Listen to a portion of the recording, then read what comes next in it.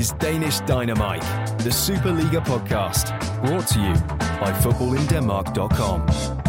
Hello and welcome to Danish Dynamite, your one-stop shop for all things Danish Superliga. And despite the snow coming down during many games last weekend, the season is very much heating up. I think we might as well just get straight into it this week. There's so much to talk about. No better place to start than Herning, where it's been a pretty busy week. And on the pitch, FC Midtjylland were coming off a 0-0 draw with Aalborg last week, where I think it's fair to say that Aalborg had the better of it and were probably unlucky not to win.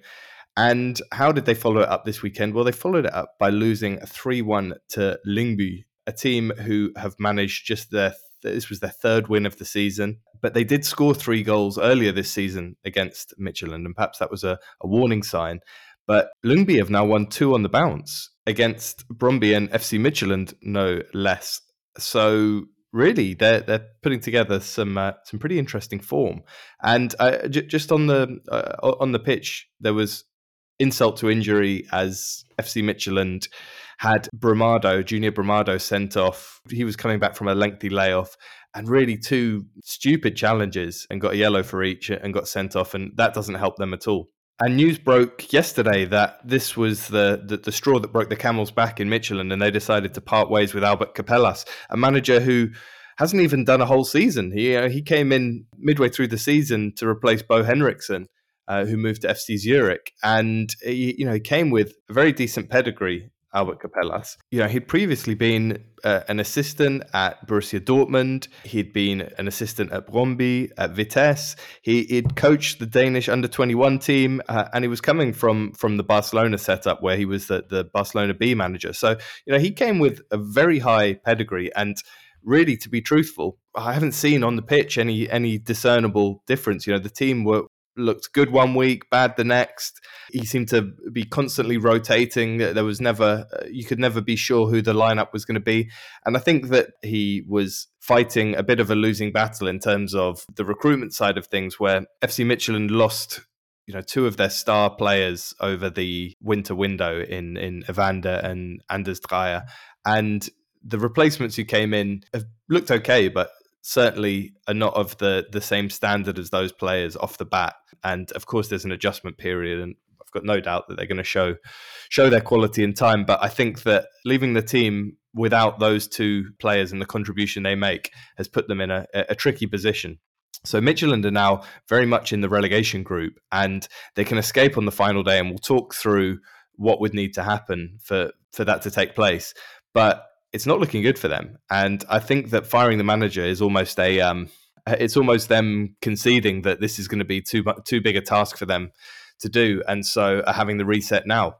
Patrick at Dookie on Twitter asks, who should FC Midtjylland appoint as their new manager?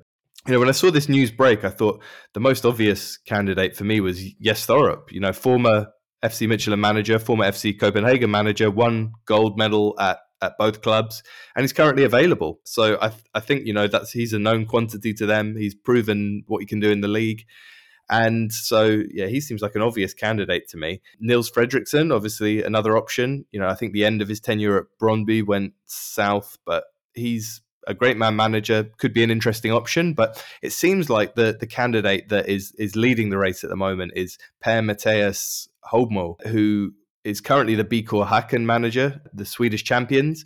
And he's also a former Norway manager, former Rosenborg manager, has got a very strong CV. So he could be a really interesting candidate. So whatever happens, I think that Midtjylland are going to have to retool this summer and really find a style and a way to compete again, because over the past 4, 5, 6 years, they've been one of the top 2-3 teams in the league, and have represented Denmark in the Champions League. They've had some really top class players come through, and so I think they need to get back to that point and quickly. And so it starts with the manager, but there's a whole bunch of recruitment they need to do, and with talk that Isaacson might be leaving in the summer, that's another big gap to replace. So big work to do there. On the flip side, credit to Lyngby, because they really played a great game, and Lyngby BK England asked, can we do it? And the truth is, I think perhaps they can. I said on Twitter last week that I get a kind of Weiler last season vibe from them, in terms of Weiler looked dead and buried going into the winter break. And they came out of it with this fighting spirit, but also a sense of, like they're playing with house money, that their fate was already sealed. And so they were able to play with a bit more freedom. And it feels like that's what's happening with Lyngby. And it's really, you see the videos after the game and the players are so hyped, and there feels like this real sense of togetherness. So I think that they can do it amazingly. They've got 11 more games to go. They've just put together 2 wins on the bounce, and they're starting to believe. So a huge game for them coming up this weekend, which we'll talk about a bit later. But I think they can do it. It's going to take a monumental effort, but it's not as far-fetched as it seemed a few weeks ago. Moving on to the second game that caught my eye this weekend, Viborg entertained league leaders FC Nordsjælland in Jylland, and this was a fascinating encounter because it was first playing third, and Nordsjælland went ahead through Daniel Svensson, and it was a really magnificent goal. Villadsen, I think it was, put in a cross that was sort of overhit, and Svensson picked it up right on the far side of the box, cut inside and curled it into the far post. And I said at the time, but it really felt like a Sheldrup-esque goal, which is big credit to Daniel Svensson, but a really lovely goal.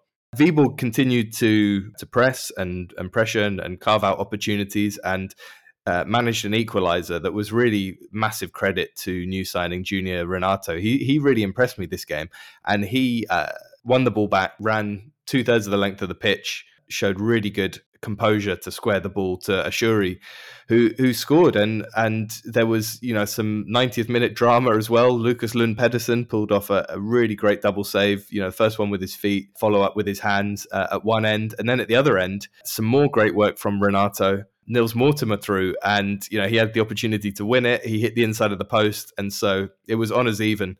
But this was a really great game that could have gone either way, and showed exactly the quality on display why these two teams are where they are in the league. Alex at CPH Gunner asks, can FC Nordsjælland hold on? And I'm changing my tune a bit here. I think that when you look at how dominant FC Copenhagen have been since the winter break, I think it's going to be tricky. FC Co this weekend ran out 4-1 winners in Horsens, and they've really come out of the winter break with the bit between their teeth. They've scored 15 goals in 4 games, and they look like they mean business. My feeling is that FC Co really have the momentum at the moment. And when you look how they played against Horsens, Horsens went ahead early on in that game, and a few people, myself included, were wondering whether it could happen again. Horsens won against them earlier in the season, but FC Co really moved through the gears and dispatched them fairly easily in the end. The pick of the goals came from Loney Jordan Larsen, son of Henrik Larsen, and after, it was a really beautifully worked passing move that he finished off, but it was really nice team football, and I'm sure Jakob Niestrup would have been very pleased with how that goal panned out. The top 3 is now separated by 3 points, so FC Nordsjælland are still top, FC Copenhagen a second, only a point behind them, and Viborg a third, 2 points behind them. But I really feel like FC Copenhagen have the momentum, and they've got the squad depth. They've got players returning from injury like Cornelius, so I just find it really hard now to look past them for the title. And I think throughout the season I've been saying that I think Nordsjælland can hold on to it, but these past few games have changed my mind on that. So prepare for some flip flopping, and not to say it won't change again in the future, but if I was asked now, can Nordsjælland hold on? I think that they might just get pipped to it by FC Copenhagen. Looking to the west of Copenhagen, Brøndby pulled out a huge win against Silkeborg. Valleys, who of course arrived from Silkeborg earlier this season, scored the first goal. I thought it was, I don't know if there was bad blood there, but I don't think so. But he ran off screaming in celebration. I thought I've seen lots of times where players score against a former team and sort of look almost embarrassed to have scored and run off holding their hands up, but there was none of that whatsoever. Oliver Son equalised for Silkeborg, but then it was a classic Ohi goal to win it. This guy always finds himself in the position you want a number 9 in. He put his head on the line, nodded home from 6 yards, and that was the winner for Brøndby. But I thought they played really well. They deserved the win, and have given themselves a really great chance now of finishing up in the championship group.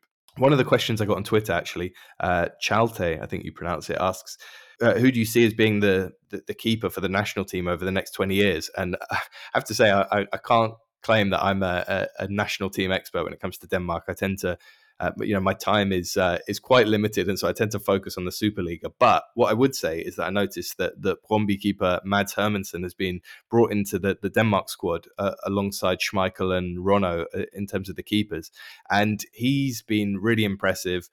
He's obviously incredibly highly rated, and this is now his second season as a starter for Brøndby. And given he's only 22, he'll be 23 this summer, I think that he could be the answer to the national team goalkeeper question for maybe not the next 20 years, but certainly the next 10. I think that could be really interesting.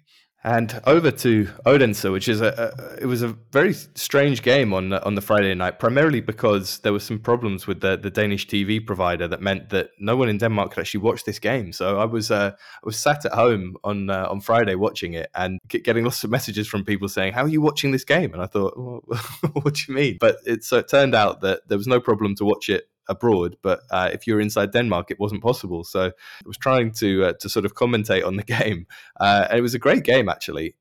There was an unbelievable goal by Franco Tongia in it, and if you haven't seen it, I urge you to pull it out, because a cross came in, and both him and Sabi, who was standing a couple of meters to his right, both went for bicycle kicks at the same time, and Tongia's one connected and smashed it in, and it was quite a comfortable victory for them in the end. Aalborg really didn't offer a great deal. There was a long shot from Lucas Andersen at one point that could have been an absolute golazo, but no, that didn't go in. And Aalborg scored with one of the last kicks of the game, which they'd sort of resorted to throw some defenders up front and lump it long, and actually that worked, and it did make me think maybe this is a team that should be playing more direct in the future as the season winds down. But no, it finished 2-1, and Aalborg find themselves now level on points with Lyngby at the bottom of the table, and they've scored the fewest goals in the league. Hamren still isn't able to get a tune out of this team, and it must be really dispiriting, because the Aalborg fans are there in force every week supporting their team.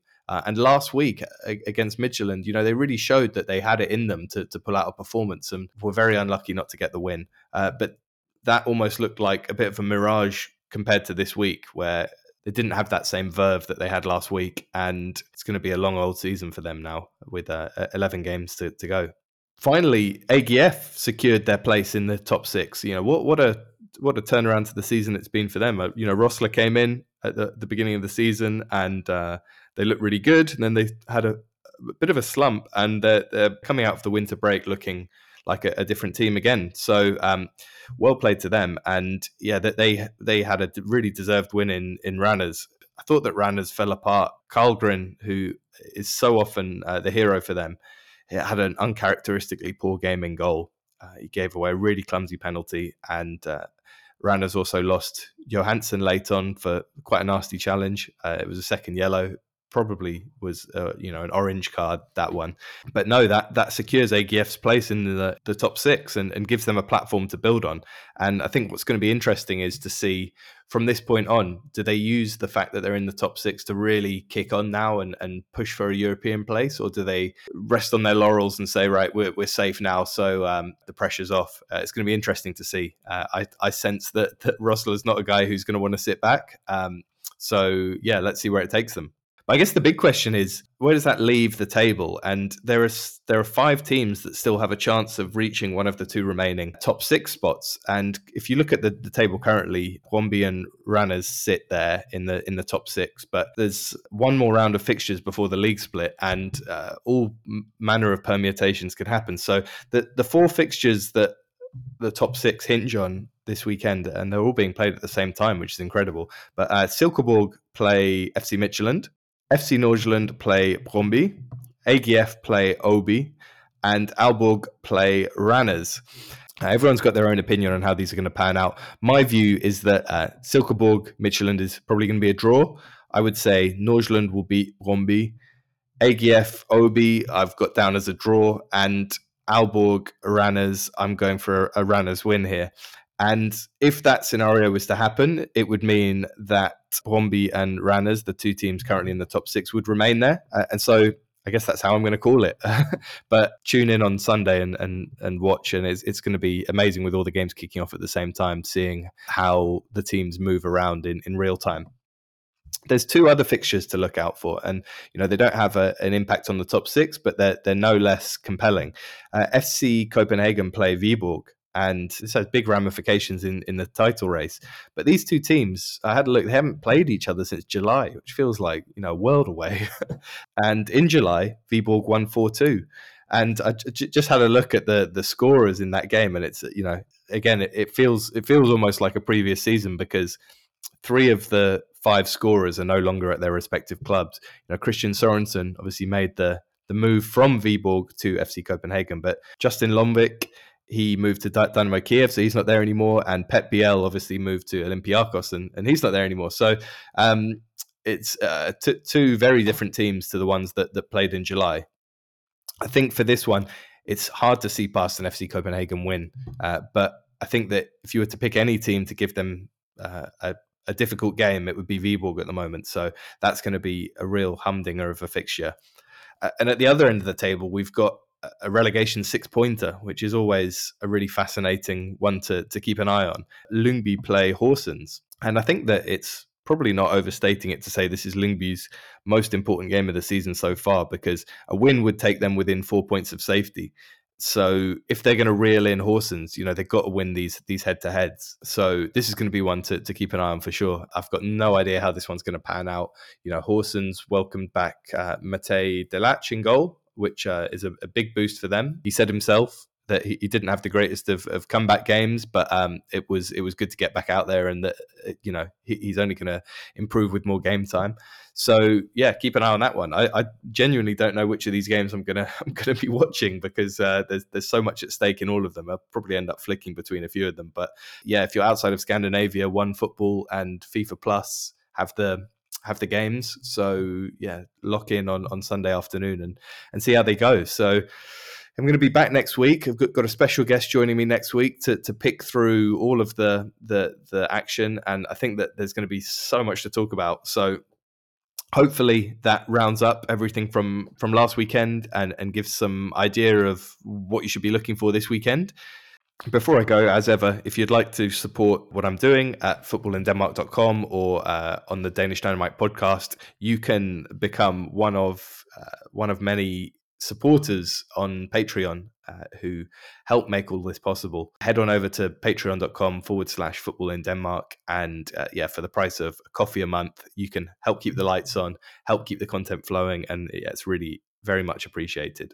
If you want to follow me on Twitter, it's @footballindk. Come along, tell me my opinion's rubbish, and interact with me on there. We'd love to talk Danish football. So enjoy the weekend's action. Thanks for listening, and here's to another great weekend of Superliga action.